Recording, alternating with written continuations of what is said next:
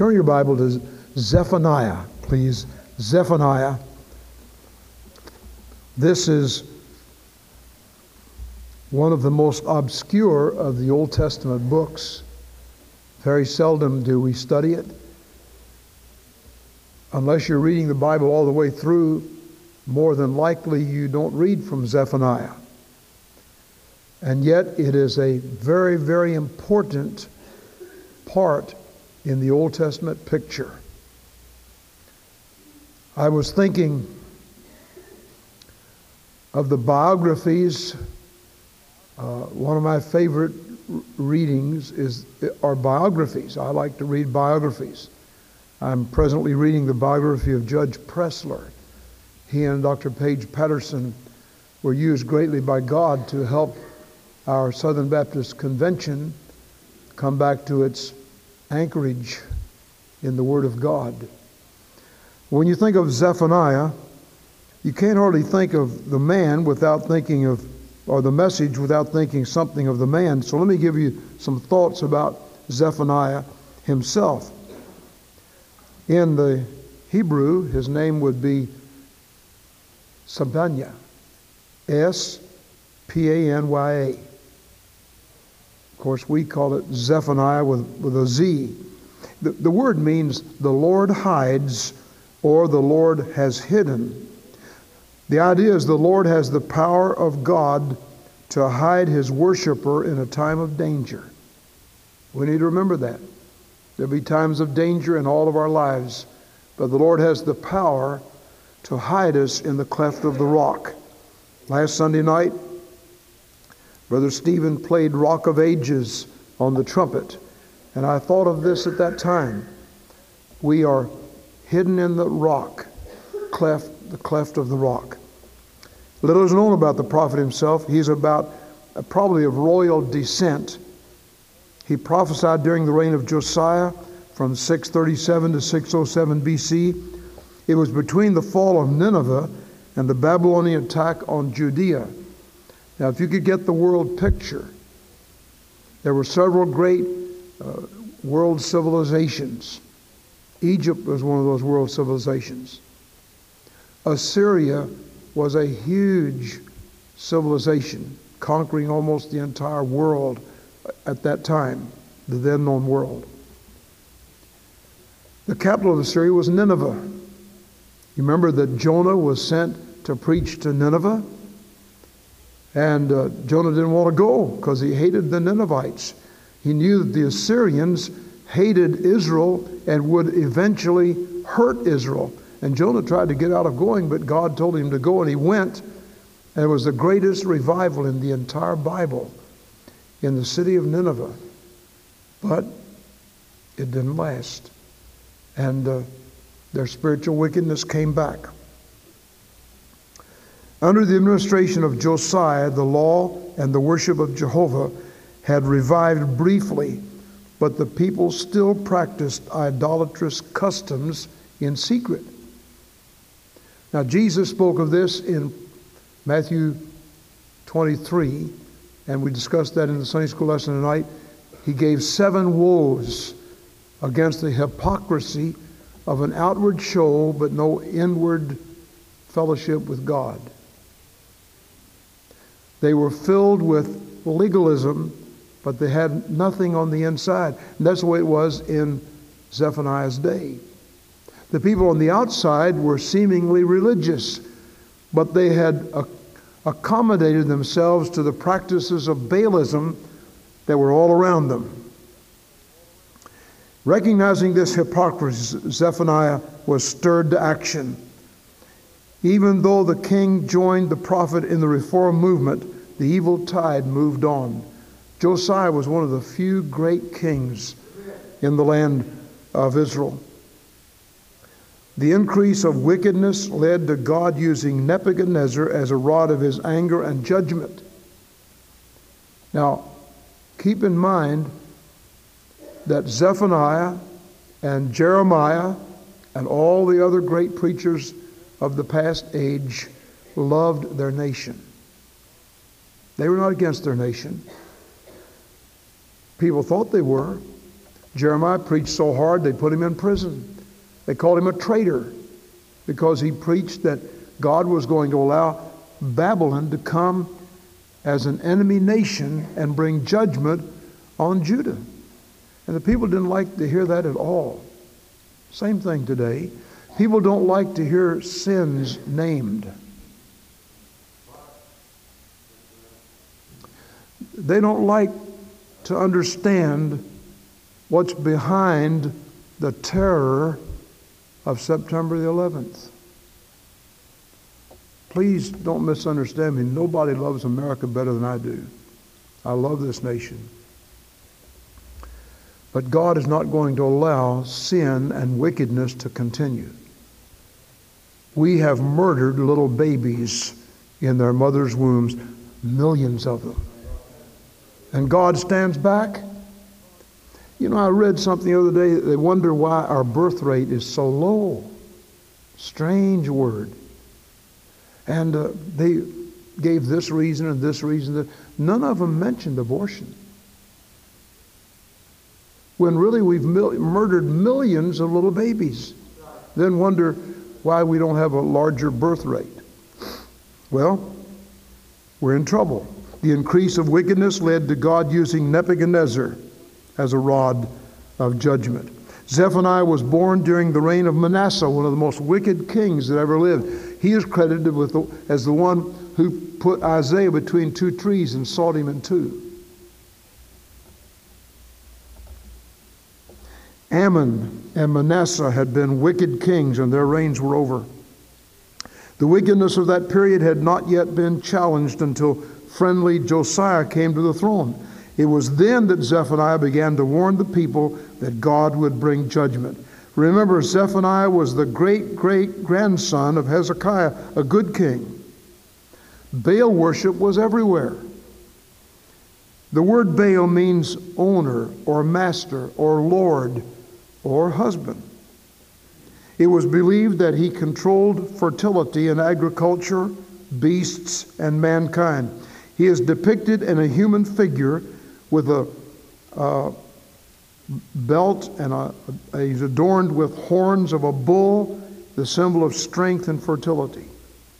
Through intermarriage and the adoption of pagan practices, Israel's worship of Yahweh, Jehovah, became adulterated with extreme forms of Baalistic culture, including those of ritual prostitution and child sacrifice. The word shamarin that we read in this book is a Hebrew word which may be translated idolatrous priests. It's the Canaanite honorable title for their priests and is used here to designate non-Levitical priests officiating in the idolatrous sensualities. The day of the Lord spoken of by Zephaniah envisions both the near day of the Lord and the distant day of the Lord when Christ descends from heaven to judge all the nations, followed by the restoration of Israel and the establishment of the millennial kingdom. Chapter 3, verses 9 and 10, Zephaniah foresees the messianic times. And he says God will honor his ancient covenant with Abraham, Isaac, and Jacob. Now I want you to think for just a moment in the brief closing time we have tonight of three things to remember about Zephaniah. Number one, he spoke of the havoc that was coming. He warned of the day of the Lord. He said it's not going to be a good day. They expected the day of the Lord to be a day of brightness and brilliance and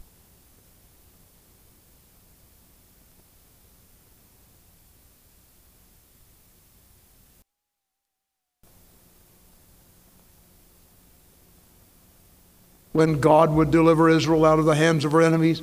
And Zephaniah said, no, it's not going to be like that. The day of the Lord is going to be a day of judgment on your sins. Folks, we need to apply that.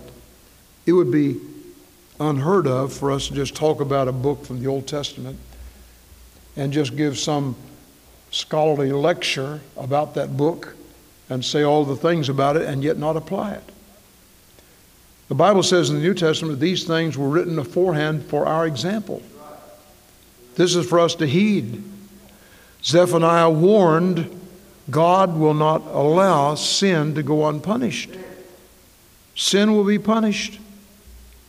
We can only be delivered from the punishment of sin by Jesus Christ. When we put our trust and faith in Him, Christ forgives, He cleanses, He wipes the slate clean. Though our sins be as scarlet, they shall be as white as snow. Though they be red like crimson, they shall be as wool. God promises that. But remember, unless there is a national repentance, we're still not going to be spared. America is seeing a little bit of the judgment of God. What is happening? For a long, long time, God had His protective hand around America. The question that asks itself, is God removing that protective hand? We've never faced the kind of terrorism that we're facing today. I read in the paper that somehow we avoided a terrible problem just a few weeks ago when they discovered in Singapore terrorists that were going to kill our servicemen, thousands of them stationed there. They're going to kill them, bomb them. They had it on video. They had their plans made. They found the video in Afghanistan. Obviously part of that terrorist network. And clear across the world, they were planning this. And our CIA tipped off the Singapore police, and they were able to stop it. We prayed for our men in the service tonight. Those men are in danger wherever they are. We need to pray for them. We need to pray for our president. He is in Asia. And because he told the truth, our public press has scandalized him, saying, why would he say that North Korea was an evil empire? Or that Iran or Iraq were evil empires? They are. There's wickedness there. It's being hatched up in their minds. They can hardly wait for America to be defeated. We need to pray for our safe delivery of the president back to America. But remember the havoc that Zephaniah spoke of. Number two, the hope that he gave. We spoke of that the other night in chapter 2. He said, gather yourselves together, ye gather together, O nation not desired. Before the decree bring forth, before the day pass like the chaff, before the fierce anger of the Lord come upon you, before the day of the Lord's anger come upon you. Seek the Lord, all ye meek of the earth, who have kept His ordinances. What he's saying, and right in the middle of a storm, he's saying, I'm going to give you a shelter. You can get in the cleft of the rock if you'll come to me. That's what he's saying to America. That's what he's saying to our families. That's what he's saying to you and me personally. If you'll come repenting of sin, God could spare you. And remember, the Bible is full of illustrations of God sparing people because of prayer. God was planning to destroy Nineveh. He said, Jonah, you go over there and preach. In 40 days, Nineveh will be destroyed. He preached that all the way through the city of Nineveh. And it so alarmed the king and those in authority that he got down in sackcloth and ashes and repented, and God spared Nineveh, that wicked city. He can do it again. There's hope. As Brother Lloyd often sings, He'll be with us till the storm passes by. And He will. Today I drove to Brownsville to see our precious one that's in that nursing home there, in such pain, so drawn up and so hurt. And on the way I saw the clouds blackening and heard the report that there's a terrible storm coming. And I just quietly prayed, Lord, take care as we drive through the storm. And God did it. I will tell you, God will take care of you through the storms of life. He'll be with you. Last thing, And I'll be through. Not only the havoc and the hope, but the healing. The healing that Zephaniah speaks of, beginning in chapter 3, verse 14. Sing, O daughter of Zion, shout, O Israel, be glad and rejoice with all your heart, O daughter of Jerusalem. The Lord hath taken away thy judgments. He hath cast out thine enemy, the King of Israel, even the Lord is in the midst of thee. Thou shalt not see evil any more. In that day it shall be said to Jerusalem, fear thou not, and to Zion, let not thine hands be slack. The Lord thy God in the midst of thee is mighty. He will save. He will rejoice over thee with joy. He will rest in his love. He will joy over thee with singing. I will gather those who are sorrowful for the solemn assembly, who are of thee, to whom the reproach of it was a burden. Behold, at that time I will undo all that afflict thee. I will save her that is lame, and gather her that was driven out, and I will get them praise and fame in every land where they have been put to shame. At that time will I bring you again, even in the time that I gather you, for I will make you a name and a praise among all peoples of the earth, when I turn back your captivity before your eyes, saith the Lord. What's he speaking of? He's looking down the distant time. Already Zephaniah has used the invasion of Nebuchadnezzar as a day of the Lord. But he's looking beyond that, and he says there's going to be another terrible day of the Lord, on a judgment on sin. But beyond that, the King is coming. And there's going to be peace in the valley. And God is going to restore his kingdom. And God will be in charge of our earth again. The Lord God omnipotent reigneth. That last part of Zephaniah is like reading the 11th chapter of Revelation. For the Lord God omnipotent reigneth forever and ever. Listen, you and I are on the winning side. Put our trust in Christ and know that though the storm clouds gather, God will take care. He'll be with that. Be with us. Be not dismayed, whatever betide, God will take care of you. What kind of storm are you passing through right now? Some are going through valleys of illness. Some are going through valleys of financial difficulties. Some are going through valleys of trouble. Remember this. He said, I'll be with you till the storm passes by. He did that today. I don't think Bowling Green was hit with the storm. It was out at Hadley and went all around us. It was over in Brownsville for a while, but the storm never did really hit here. Sometime it may. We've had enough storms. I mean physical storms as well as emotional and mental and spiritual storms. But through it all, Jesus said, I'll be with you. I'll take care of you. Everything will be all right. J.H. Taylor was a great black preacher. He preached in Jonesville for over 40 years, where Diddle Arena now is. And then started the church down at Mount Zion on Bloomfield. He stood in this pulpit many, many times and preached. And one of the great themes of his preaching was, everything's going to be all right. God will take care. And he'll do that for you. Let's bow together in prayer. Whatever your problem is tonight, take it to Jesus. Whatever your burden, take it to him. Somebody's sick in your family, tell the Lord about it. You're having some unusual problems that you're facing, take it to Jesus. Are you heavy-hearted? Tell it to Jesus.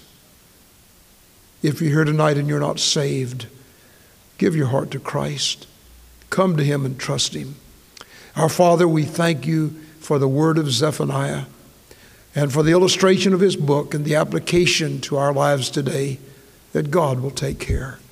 Help us in the few moments that remain to give our lives to thee. In Jesus' name, amen.